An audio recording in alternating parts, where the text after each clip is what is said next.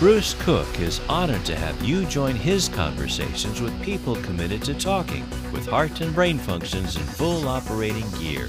No spin, no agenda, just authentic conversation on just about anything. Welcome to the Bruce Cook Conversation. Should our leaders be required to pass physical fitness exams? Dr. Michael Brant-Zawadzki sounds an alarm. Also, will the new congressional reform package help or hurt the inflationary economy? Financial investment counselor Ivan Illan provides analysis. Be careful is the operative term applicable. The Bruce Cook Conversation with your host, Bruce Cook. Trending now. Here's your host, Bruce Cook. Brought to you by the Pickup Family Neurosciences Institute at Hoag. Good evening, it's Bruce Cook. It's time for the conversation live Sunday night here on Angels Radio, AM 830 KLAA. Radio listeners, I'm sure that you've been tuned in to all the news of the week, especially with the FBI raid on Mar-a-Lago, the Trump residence in Palm Beach, Florida, taking the spotlight. And our show tonight is going to sort of touch on that, you might say, because we're going to talk about mental health, money, and politics. And that sounds like strange bedfellows, but I think if you stay tuned to our conversation tonight, you'll find that it's quite appropriate. My first guest tonight is a renowned physician who specializes in mental health, and I will introduce him in a moment. But before I do, I want to tease what we're going to talk about a little bit. Primarily, the fact, based on what we've all heard and experienced and watched this week on the news, given what's happening in our political venue, I want to start by saying this. As a result of the rhetoric expressed, the words chosen by both sides of this fence, Democrat and Republican, but frankly, primarily the Republican response, the Trump response, and the McCarthy response, those words, without a doubt, motivated a gentleman in Cincinnati to put on a flak suit, get an AR-15 and a nail gun, and try to take out his anger on an FBI office. We know what happened. The gentleman lost his life in a gun battle with authorities. Words matter, ladies and gentlemen, and words have something to do with mental health.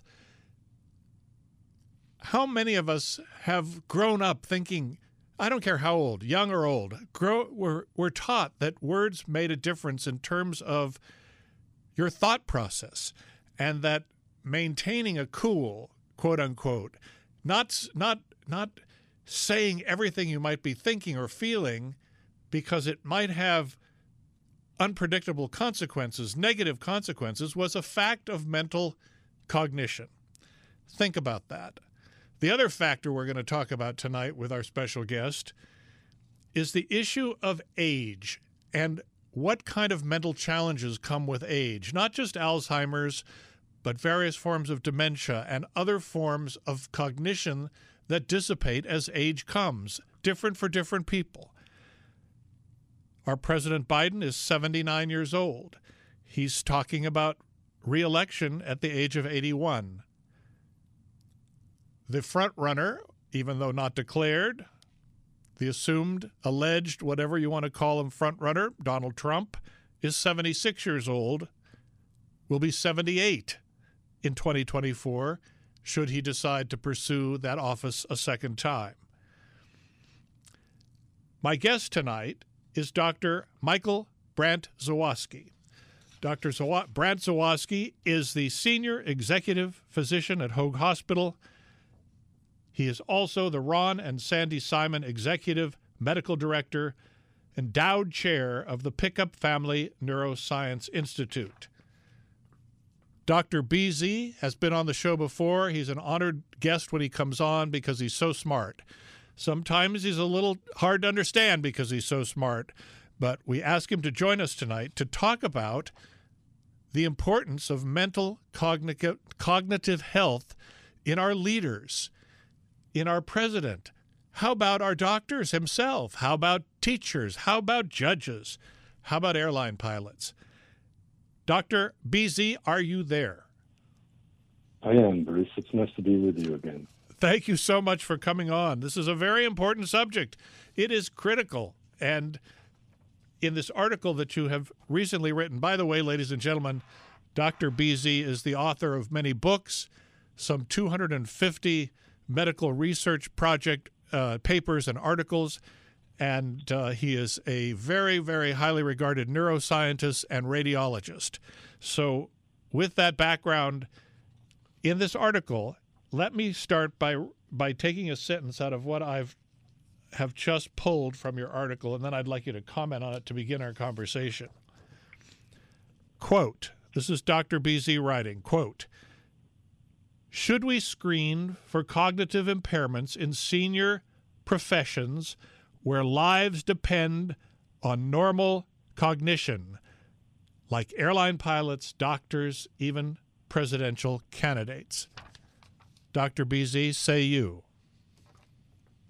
Well, first of all, Bruce, thanks for asking me to come on again. And I just want to make sure the audience, for clarity's sake, understands that my opinions are those of my own self and not those of my employer or the Pickup Family Neurosciences Institute. That said, let me say the answer to your question is a very controversial one. Let me just give you one example at an institution that I love because I graduated from there and actually was on the medical faculty there until very recently. At Stanford, there was an initiative to test professors for cognition, particularly in the medical school. And it was extremely controversial, despite the scientific knowledge that we have about cognition and aging. It opened up a can of worms, and at the end of the day, nothing ever happened, but a great discussion was had. Explain that controversy more. Go into detail, will you? Well, the controversy was that we shouldn't base cognitive screening on age alone. That's a fair point. There are a number of people who take medications that can affect cognition. There are, as we know, folks that may have illicit drug use in their backgrounds, as well as legitimate drug use, such as opiate medication for pain and other types of neuropharmacological interventions. That's a very long word, but it means pharmacological intervention that affects the neural condition of our brains. So the argument really turned on, is it just age, or should we actually screen for cognition in everybody? And obviously that's a slippery slope, and nobody wants to go there. So that's where the controversy arose. And obviously that was the pushback from those of us who are over a certain age, as you and I are. But that's where the controversy lay. Well, we're Dr. BZ, we're both over 30. Yes, that's right. But Bruce, the science is clear. We know that if we test, as we do at the Pickup Family Neurosciences Institute, we screen for memory loss in folks over 65, and I'll tell you why in a second. But we screen patients for memory loss, particularly those who are concerned because of family history of Alzheimer's or because they themselves are feeling their brains slipping and they're wondering if there's something they can do. And what we've learned is that 1 out of 4 people over the age of 65 who are screened for memory problems test abnormal. The good news is one quarter, then let me extrapolate and go crazy and say 1/4 of our population, our elder over population. 65. Yeah. That's not an extrapolation. That is based on thousands and thousands of patients that we screen on a yearly basis. Well, that's pretty significant number. That's pretty significant. Well, it is, except the good news is 3 out of 4 are not. And just because you forget where your car keys are, or like me, forget that I put my cell phone on the roof of my car when I drove off this morning. You're kidding. It was still, no. That's terrible. I know, that's terrible. But I was busy doing other things, and packing the car and put my phone up there while packing. But anyway, the bottom line is that's normal for us to forget certain things in the heat of the moment when our brains are overloaded, perhaps. And so that's not abnormal memory. I'm talking about abnormal memory, 1 out of 4 over 65. The good news is 3 out of 4 are normal. And the better news is that of those 1 out of 4, half of them have very, very curable conditions. Let me give you one common example, depression. We also screen for depression. And it turns out that depression affects memory. If you then treat depression, the memory improves, and we've shown that in our screening population. So imagine if you are concerned, well, I don't want to know if I have abnormal memory because there's nothing we can do. Well, half the time, if you are abnormal, there is something you can do. We can treat your depression. We can look at your drug interactions. We can find out that your thyroid isn't functioning properly. We can find out that those relatively benign sleeping medications your primary care doc prescribed for you are impacting your memory to the point of testing abnormal on a test. So there are clearly reversible conditions in half of the people that test abnormal, the 1 out of 4. Now, the other half may have mild cognitive impairment, which is a first stage of some type of dementia. So those are the scientific statistics. So when you take that, and by the way, why do we test? Let me answer that question. Because we know that healthcare costs triple when someone has a memory problem. They forget to take their medication. They forget to take their diabetes medication, their blood pressure medication, and they end up in the emergency room for an infection or something like that. So we know that abnormal memory costs our healthcare system 3 times as much as folks over 65 who have normal memory. So that's why we test, because we want to address what is the abnormality, if there is an abnormality, and if so, can we reverse it so that people have a better quality of life and don't get into trouble physically medically. So that's the why of why we routinely should test for memory problems, just like we do for high blood pressure, just like we do for diabetes in people over a certain age group, just like we do for certain cancers. We should, as a national policy, do annual memory screening. The good news is Medicare has recently authorized primary care doctors to do just that, and we're working with our whole medical group, the 100-plus medical group at home, to help them annually screen for memory problems in their patients. So that's why. And let's go back to how we started and what you mentioned about the Stanford test that caused so much conflict and stress. And I asked the question then, based on what you've just shared, should we test our leaders in any profession, from the president to an airline pilot, who is in that age range for what you're describing, and then either help with treatment or figure something out? Is it fair? Is it right? Or would it ever happen? Well, I'll answer your question obliquely, Bruce. Donald Trump touted the fact that he passed a cognition test when he was in office, and he dared President Biden to take one, right?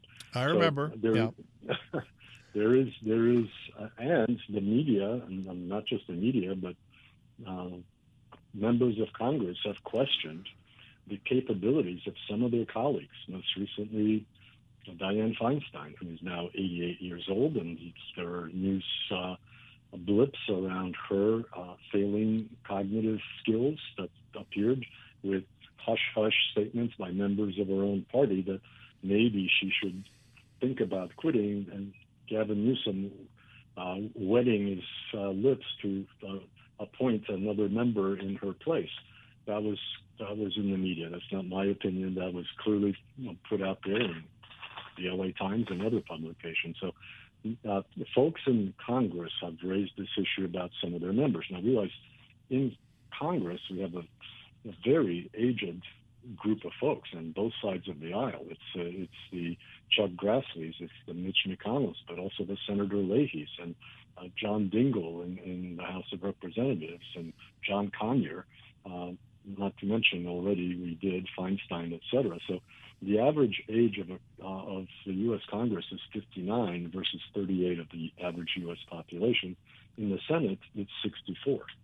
Now, with age comes experience, and Dianne Feinstein voiced that. And I remember the famous line that Governor Reagan, then presidential candidate, used on his opponent, saying that he will forgive his opponent inexperience and young age when people refer to Ronald Reagan's.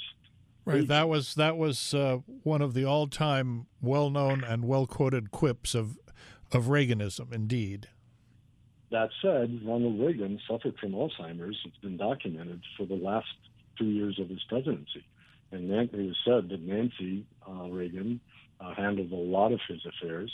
And let's take the example of Strom Thurmond, someone who served in the Senate until he was 100 years old, and someone of whom it was said that everything was done by his aides except the push of the button on a vote.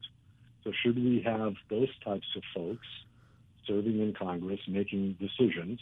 Fortunately, there are talented staff members to do that for them when they get beyond their capacities, but those folks aren't elected. So I think it's a fair question, certainly to ask whether or not there should be some type of bar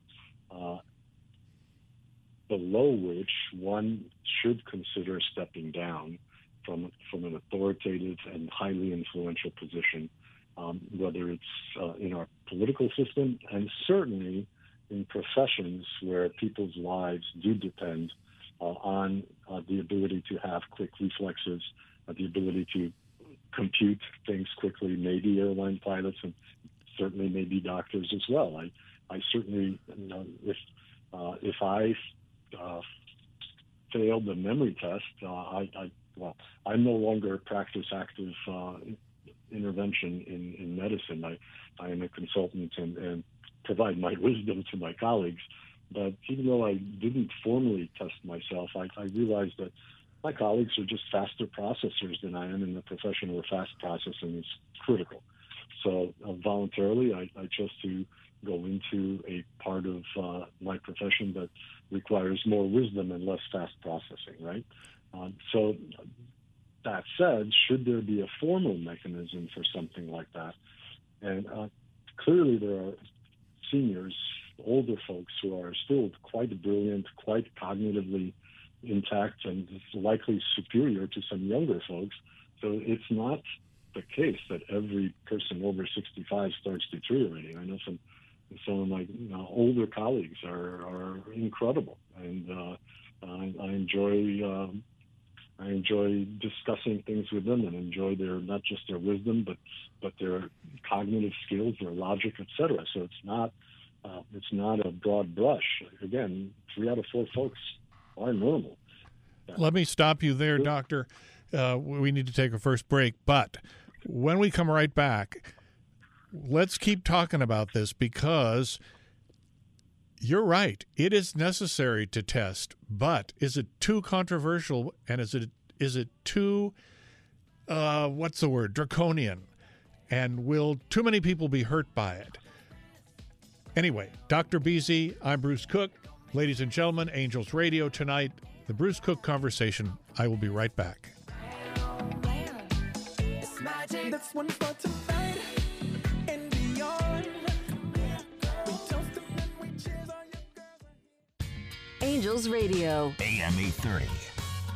At the Pickup Family Neurosciences Institute, the Hoag Epilepsy Program is accredited by the National Association of Epilepsy Centers as a Level 4 epilepsy center. This means that our experts provide the highest level care for patients with complex epilepsy. Our patient-centered approach to epilepsy treatment, combined with state-of-the-art technology, including robotics and laser ablation, ensure the best possible outcomes for our patients. To learn more or for an evaluation, call 949-966-0243 or visit hoag.org/epilepsycare.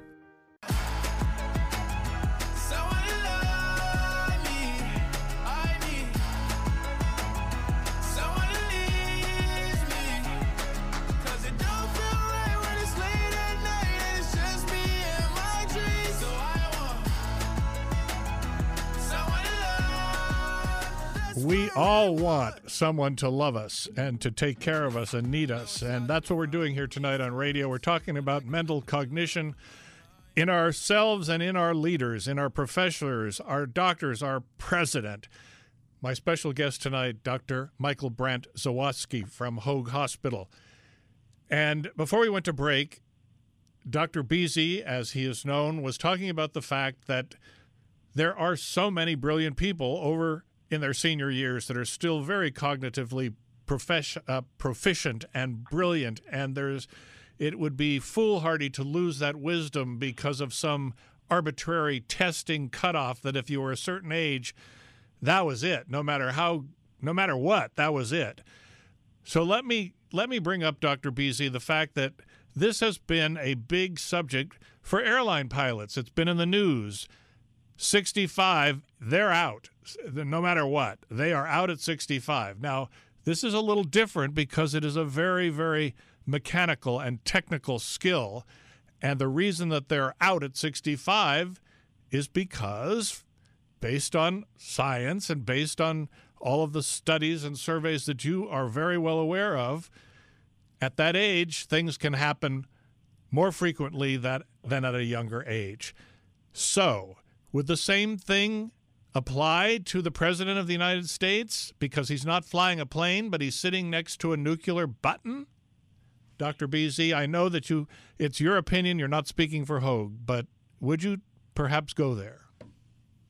Well, I wouldn't go quite there, Bruce, but on the other hand, I would suggest that there are some triggers, right? So I wouldn't say everybody, but I would suggest there's some triggers. So let me use Trump as an example and Biden just as a counterpoint. So it occurs to me that Trump's best defense for having carried off, 11 top secret documents to Mar-a-Lago, or whatever the hell they call his lair, was, oops, I forgot, right? I'm over 76 and oops, I forgot. Because, I just packed stuff and I forgot that I didn't declassify this one and I classified. So that you could use potentially, if you could use the Twinkie defense, remember the defense of the kid that did some harm and he ate too many Twinkies, couldn't you use a defense of aging and memory loss? Of course, Trump then touts that he's got normal memory. So just as an aside. Let me comment on that before you go to Biden. There are many, many millions of people that accept that at face value. And they do so because, not that I would know anything about it, but it could very well be true in one sense of the word or one sense of the idea. It's not that he specifically forgot. It's that it wasn't important to him. He wasn't dealing with it. His minions were packing up all the boxes and threw everything in there because they followed him blindly and just did what he said. And he said, pack everything up, we're leaving. This is not a man who is an intellectual reader. He is a, seat of the pants, hard driving, gut leader. It's hard to believe that he didn't know there were secret classified documents in there, but perhaps he just didn't care. Well, don't forget also, Bruce, that there are members of his cabinet that wanted to institute, Article 25, that says the president can be removed when they're mentally incompetent. That is known. That is correct. And so there is a form of dementia known as frontotemporal dementia, where the frontal lobes of your brain degenerate, and they make you impulsive. They make you emotionally labile. They disinhibit you, so you do things that normally you wouldn't do in a societal context.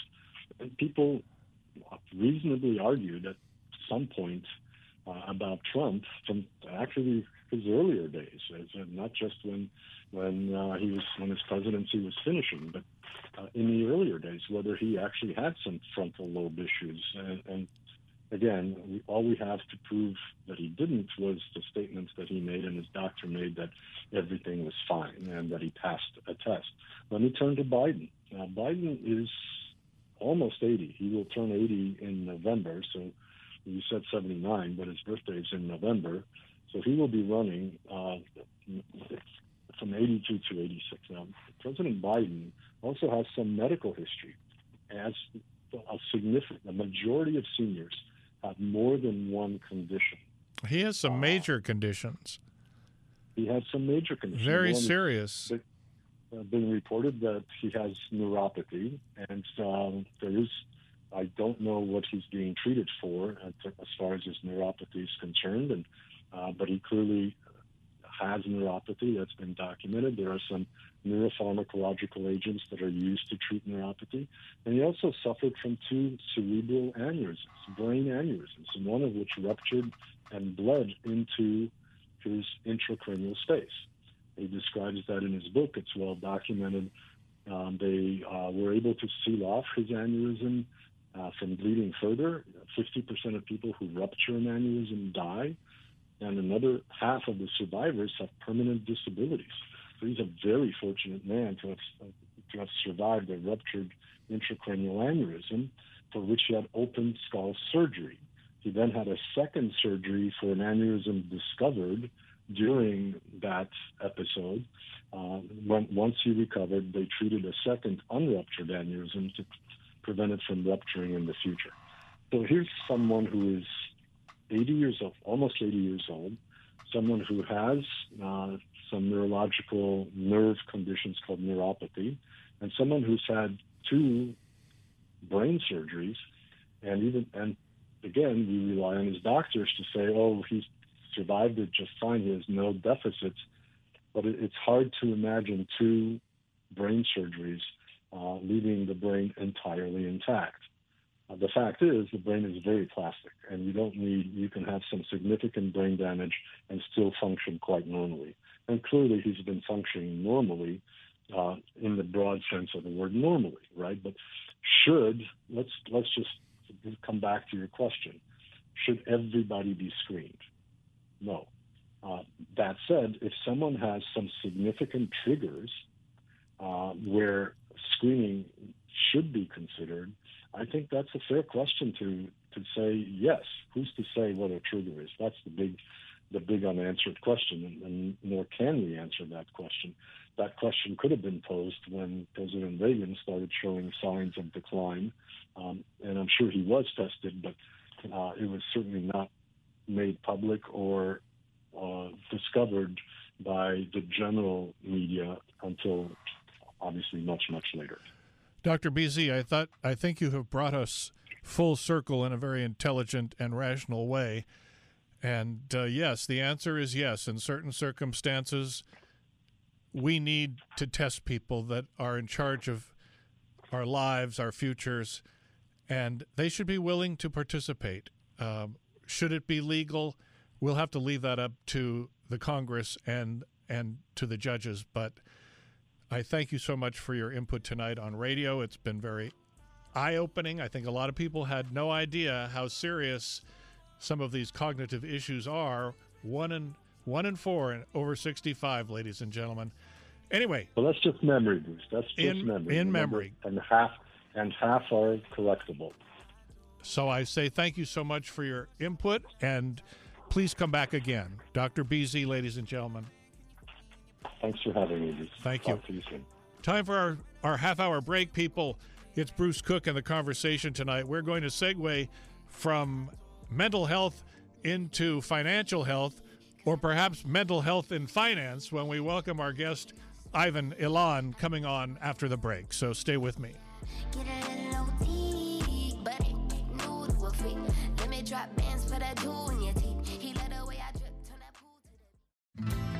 Angels Radio. AM 830.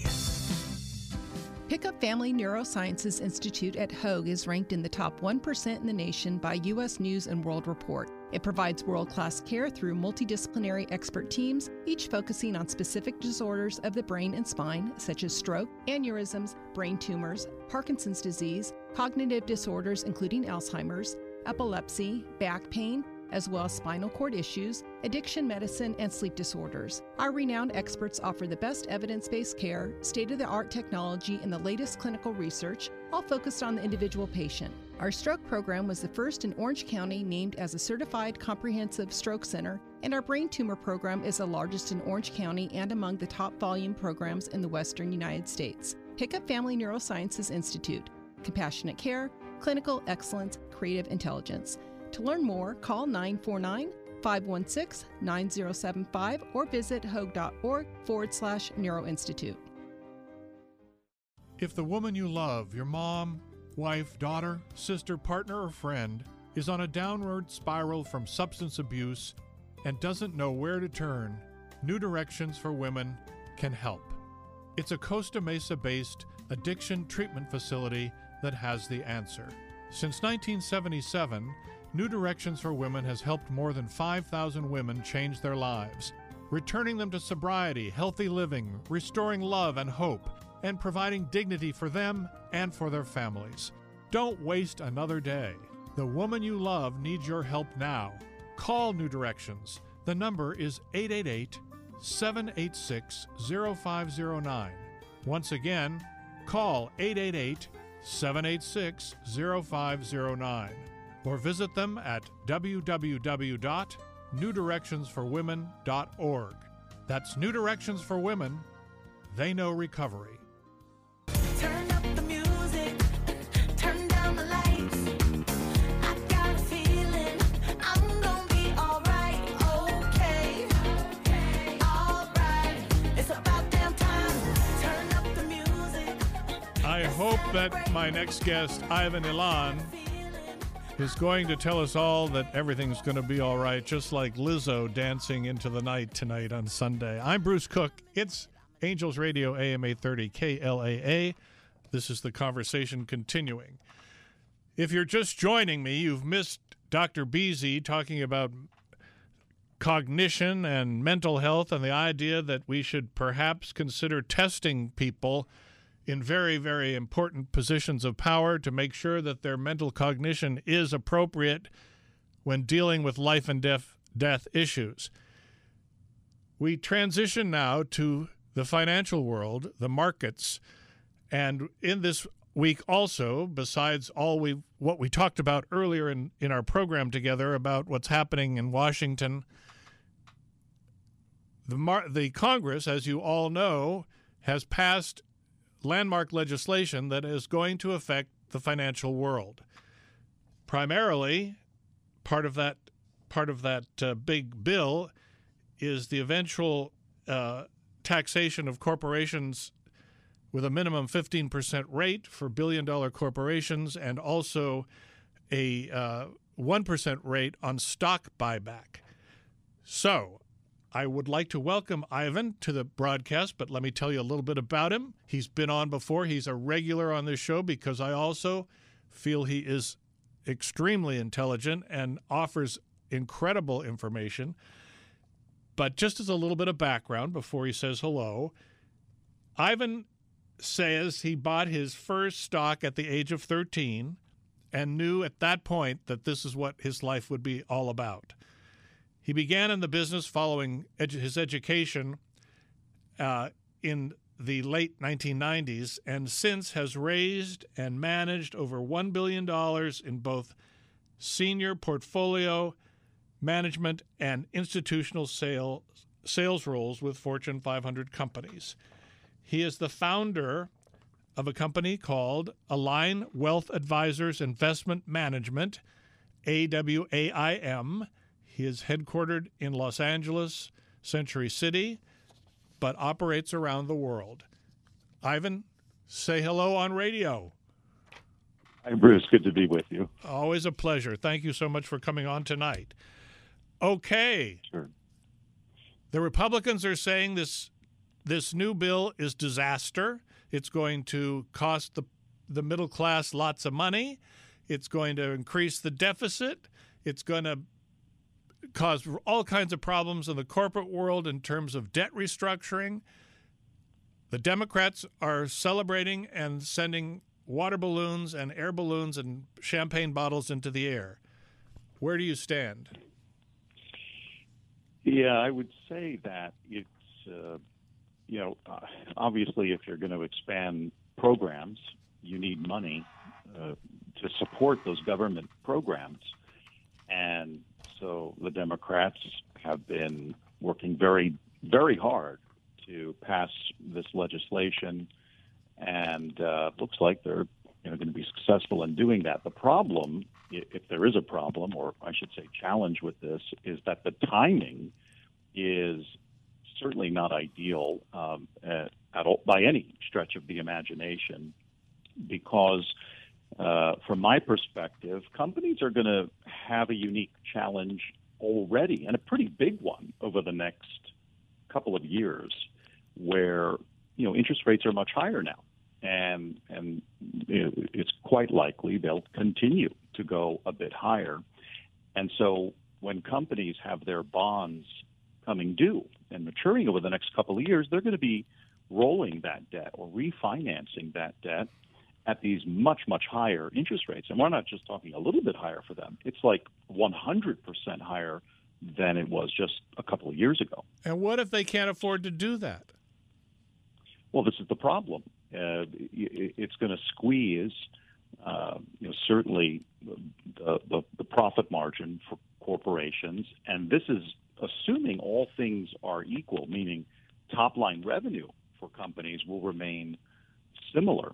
But, that's also a bit of a headwind because the U.S. dollar is so incredibly strong right now that, countries are opting not to buy U.S. goods and services because their stuff is cheaper. So there is a top-line revenue headwind already for U.S. corporations, and now there's a bottom-line headwind because of these additional issues. So it's certainly not good timing to roll out more friction for corporations, whether it's a minimum tax or a 1% stock buyback, which is usually very, very good for shareholders because it reduces the amount of supply of stock out there, which just basic supply and demand, you reduce the supply of something, assuming just the same level of demand, you actually get an increase in price. So it's been a very useful tool, and now there will be more friction to roll out something as simple as a stock buyback, and the CFOs are going to be having a lot of other things to consider, meaning they're going to have to cut back because corporations do not like to have any kind of reduction to their credit rating. It's a very, very important thing to the CFOs and the C-suites of these corporations. So it's certainly not an ideal time to be moving in this direction, in my opinion. What about companies that really get in trouble with what you're describing and can't survive? Will they be gobbled up by competitors? Will there be more monopoly situations? And how will that affect the overall economy and industry, stock market, and people's lives, or will it? Well, anytime you have companies getting some, challenge in being able to survive or weather any kind of economic, situation or changing one, which rapidly is devolving, the mergers and acquisitions is always a great opportunity for very healthy companies that have cash, that have very high credit ratings. They can absolutely start gobbling up smaller players, and eventually, of course, that gets around to antitrust issues, which you also see Congress make an issue over from time to time. So it is definitely it's a big challenge, and of course, a lot of any administration, really, forget the political parties, but they're really always so focused on delivering results during their administration. In reality, the economy in the United States is so big, and there's so many components. Usually, those results spill over into a subsequent administration. So there's a bit of political engineering going on right now as well to deliver some wins before midterms, and that, of course, doesn't necessarily mean that it's in the best interest of the U.S. economy. Good point. Also, it gives me an opportunity to segue into a question very pointed question about the political ramifications in the financial world overall. Most people would agree that a majority of investors, a majority of professionals such as yourself, tend to take a more conservative approach to their political and financial futures. Although that has changed a lot in recent years, and there's a lot of progressive money in the market, and things are different. The question is, and I don't know if you can even begin to answer this, but I'm going to ask it anyway. How much political bias, either left or right, do you think exists in the financial world? And how much does it affect the outcome for the everyday person making whatever investments they can to save some money and to have a retirement? I think it's actually a very good question, and I think the answer is rooted in behavioral finance. And in behavioral finance, we look at something simple enough as you think of is human behavior in the financial markets, and I think what's helpful about knowing something about behavioral finance is that it's based on essentially two emotions: fear and greed. And so our capital markets operate on fear and greed. And so when you add politics into the financial markets, you also have that polarization, which is, taxes bad. It's like no one likes taxes. It's sort of an immediate knee-jerk reaction to dislike taxes at a corporate level, at an individual level. But they're not necessarily actually completely bad. But there is, the Laffer curve. You probably remember economic advisor to Ronald Reagan back in the day, Art Laffer. He had this really, I think, elegant way of looking at taxes and the ideal amount of tax. 0% tax is not realistic for a government to operate. 100% tax is also not an ideal situation from which to operate. It's somewhere in between. So that's the good news. We know it's somewhere in between. But you can see behaviors change very rapidly at a corporate level when new taxes get assessed, because the first question is, well, can we afford the people we have on the payroll? And there's been a lot of hiring that's gone on over the past few months, which is very nice to see, I suppose. We're still millions below pre-pandemic levels. So there's a lot more that needs to happen.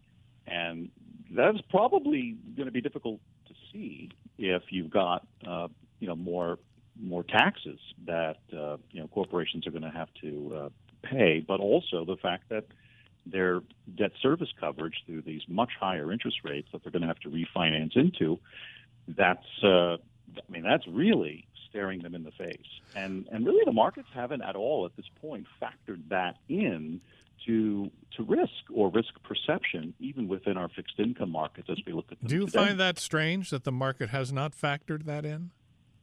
Not really, because, the markets move so erratically day to day, and there's so much volatility. I mean, the amount of plus or minus 2% or 3% days that we can see in the recent, couple of years, it's way more than we've ever seen in the past decade. So the market volatility has just increased significantly, and with that level of increase, it just creates tremendous opportunities on one hand, but also a lot of danger as well, because people can make knee-jerk reactions and sell at very opportune times. And we certainly may have a lot more challenge ahead over the next 6 to 12 months as corporations are faced with these higher refinance rates. Speaking of your Laffer equation, somewhere between 0 and 100%, and taxes, Americans are a little nervous. A lot of Americans are a little nervous about the news, positive or not, this week with all of the legislation passed, regarding the fact, and this is being gossiped, I hear this daily, passing fancy in a market on a street corner. I hear, why is the Why is the government investing huge amounts of money to hire 80-some thousand new tax auditors? And what's that going to mean for me? And wouldn't it be better to simplify the tax code and make it more fair or more understandable for people rather than spending hundreds of millions of dollars hiring more people to take more money from the middle classes? That might be a stretch. It might be a biased statement. I'm repeating what I'm hearing from people. Please comment.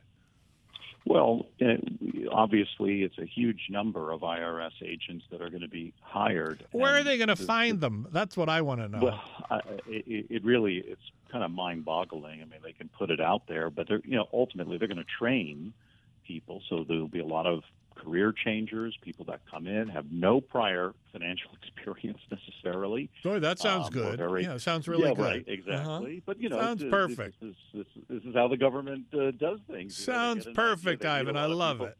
Yeah. No, exactly. It's and of course they're going to be assigned to the masses, because the people that really have an ability to challenge the IRS when they show up and do an audit are people with means, people that have a lot of money, and that also have major accountants and accounting firms and financial experts that have prepared their taxes to begin with.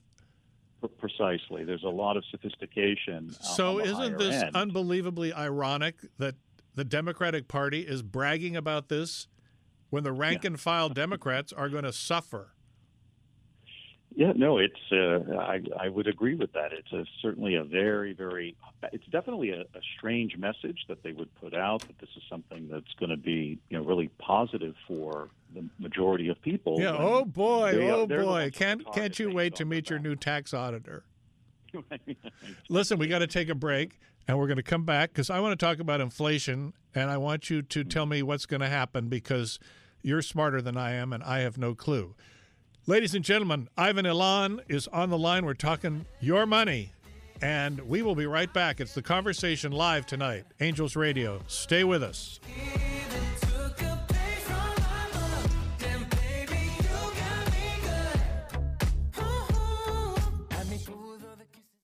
Angels Radio. AM 830. As part of the Pickup Family Neurosciences Institute, Hoag's Neurospine program offers innovative methods to reduce pain, inflammation, and improve mobility safely and effectively, often without surgery. Should you need surgery, Hoag is a leader with minimally invasive techniques, 3D imaging, and robotics to restore your golf swing or your swing dance. Many of our patients go home in just a few hours, walking the very next day. Call our dedicated nurse navigator at 949-537-2931 for an evaluation, or visit hoag.org/sign help. Let me take you dancing. Two-step to the bedroom. We don't need no dance floor. Let me see your best move. Anything could happen. Ever since I met you, no need to imagine. Ivan, anything could happen ever since I met you. That's what the radio is telling me tonight. Welcome back. We only have a few minutes, and I want your crystal ball information about inflation and where we're going and where we've been and what's hopeful and what isn't hopeful. It seems that inflation is waning. There's still a very seemingly tight labor market, and I would say if you're trying to get a read on where inflation is heading, you want to look at supply chain issues, which are by and large being solved and getting smoothed out. So that isn't going to be as much of an issue. Instead, it looks like we'll build up a lot of inventory. So you could actually see inflation go down pretty quickly and very rapidly, which would be a nice thing. But the labor market is really weird. I mean, there's no fancy way to put it. It's just very strange, because you have more people that have come back into the workforce, more people working, but productivity has been negative over the past 2 quarters. So even though all these people are coming back into the workforce, what are they doing? So what are they doing? What is your impression? Yeah. What are they doing? I think there's, and I've heard some government economists talk about this, is that it's a bit more challenging now, more than ever, to try and measure how much people are working, especially because of the work from home phenomenon.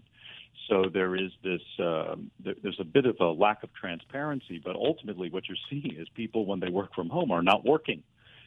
So it's kind of a fallacy that, which is why I think so many companies have really demanded or tried to demand for people to be back in the office. And that's worked for some and really not worked very well for others, and which is also part of the big movement of people in our workforce from one industry or sector to another. A lot of job change, a lot of resignations, people starting their own businesses. And, of course, all of that is very good.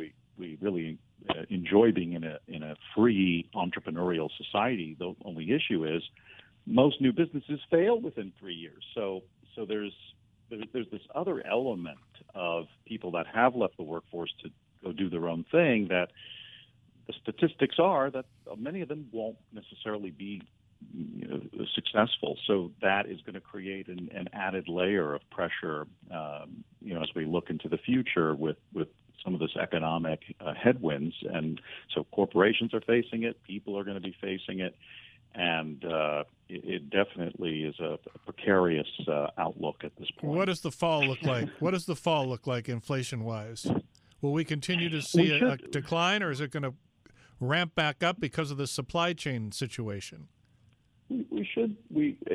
So long as the supply chain issues continue to be worked out the way they have been, and so long as the Ukraine war that doesn't really escalate, we should see that at least goods, food, energy, those things should moderate. So that will certainly help with core inflation. And of course, there's ramping up of inventory across all these other goods. So overall, we would expect that inflation should moderate. Now, getting anywhere near the Fed's target of 2% any time in the near future, meaning over the next 6 to 12 months, that's really very difficult to see how we're going to get back to 2%. And the Fed continues to be pretty obsessed with that 2% number. 3 to 4 is probably more reasonable, and 3 to 4 we can live with. Yeah, but 2% very ambitious. And you mentioned the war in Ukraine. That's a wild card. Russia's involvement. The administration continues to blame the problems in Europe and in Ukraine on Russia, and of course, also all of the unrest in the Eastern world as affecting the world economy and creating inflation for everyone, not just us. Quickly, is this a world situation, or do we have our blinders on? Because of the interconnectedness of economies throughout the world, there's absolutely an inflation contagion that can happen, especially when it comes to something as simple as cereals and grains, which Ukraine, who knew that they were such a big source of grains and cereals for the world, and certainly folks have seen that firsthand when they go to the grocery store and buying simple things like bread and cereals. Prices are dramatically higher. So there is an absolute interconnectedness to this, and not so easily replaced. That's the other issue is, a lot of farmland has been destroyed. Right. I need to stop us now because I want you to give your website or phone number out, and then I have to say goodbye. Yeah, if the folks want to visit us online at alignwealth.com. That's ALIGNE wealth.com. And there's a ton of resources there that people can poke around at, and certainly give us a call at 310-795-0622 anytime. We'd be happy to chat with you. With that, I say thank you, Ivan. Great show today. Lots of information. Appreciate it so much. Ladies and gentlemen, thank you. Ladies and gentlemen, honor to have you listening. Keep listening to Angels Radio. We'll be back again next Sunday night for another time to be together and share some information. Stay healthy. Good luck.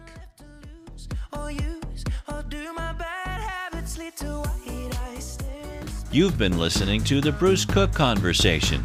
Hear The Bruce Cook Conversation on Sundays at 6 p.m. Pacific on AM 830 KLAA. And hear the podcasts of every show on Anchor, Apple Podcasts, Spotify, Google Podcasts, Breaker, Pocket Casts, and Radio Public.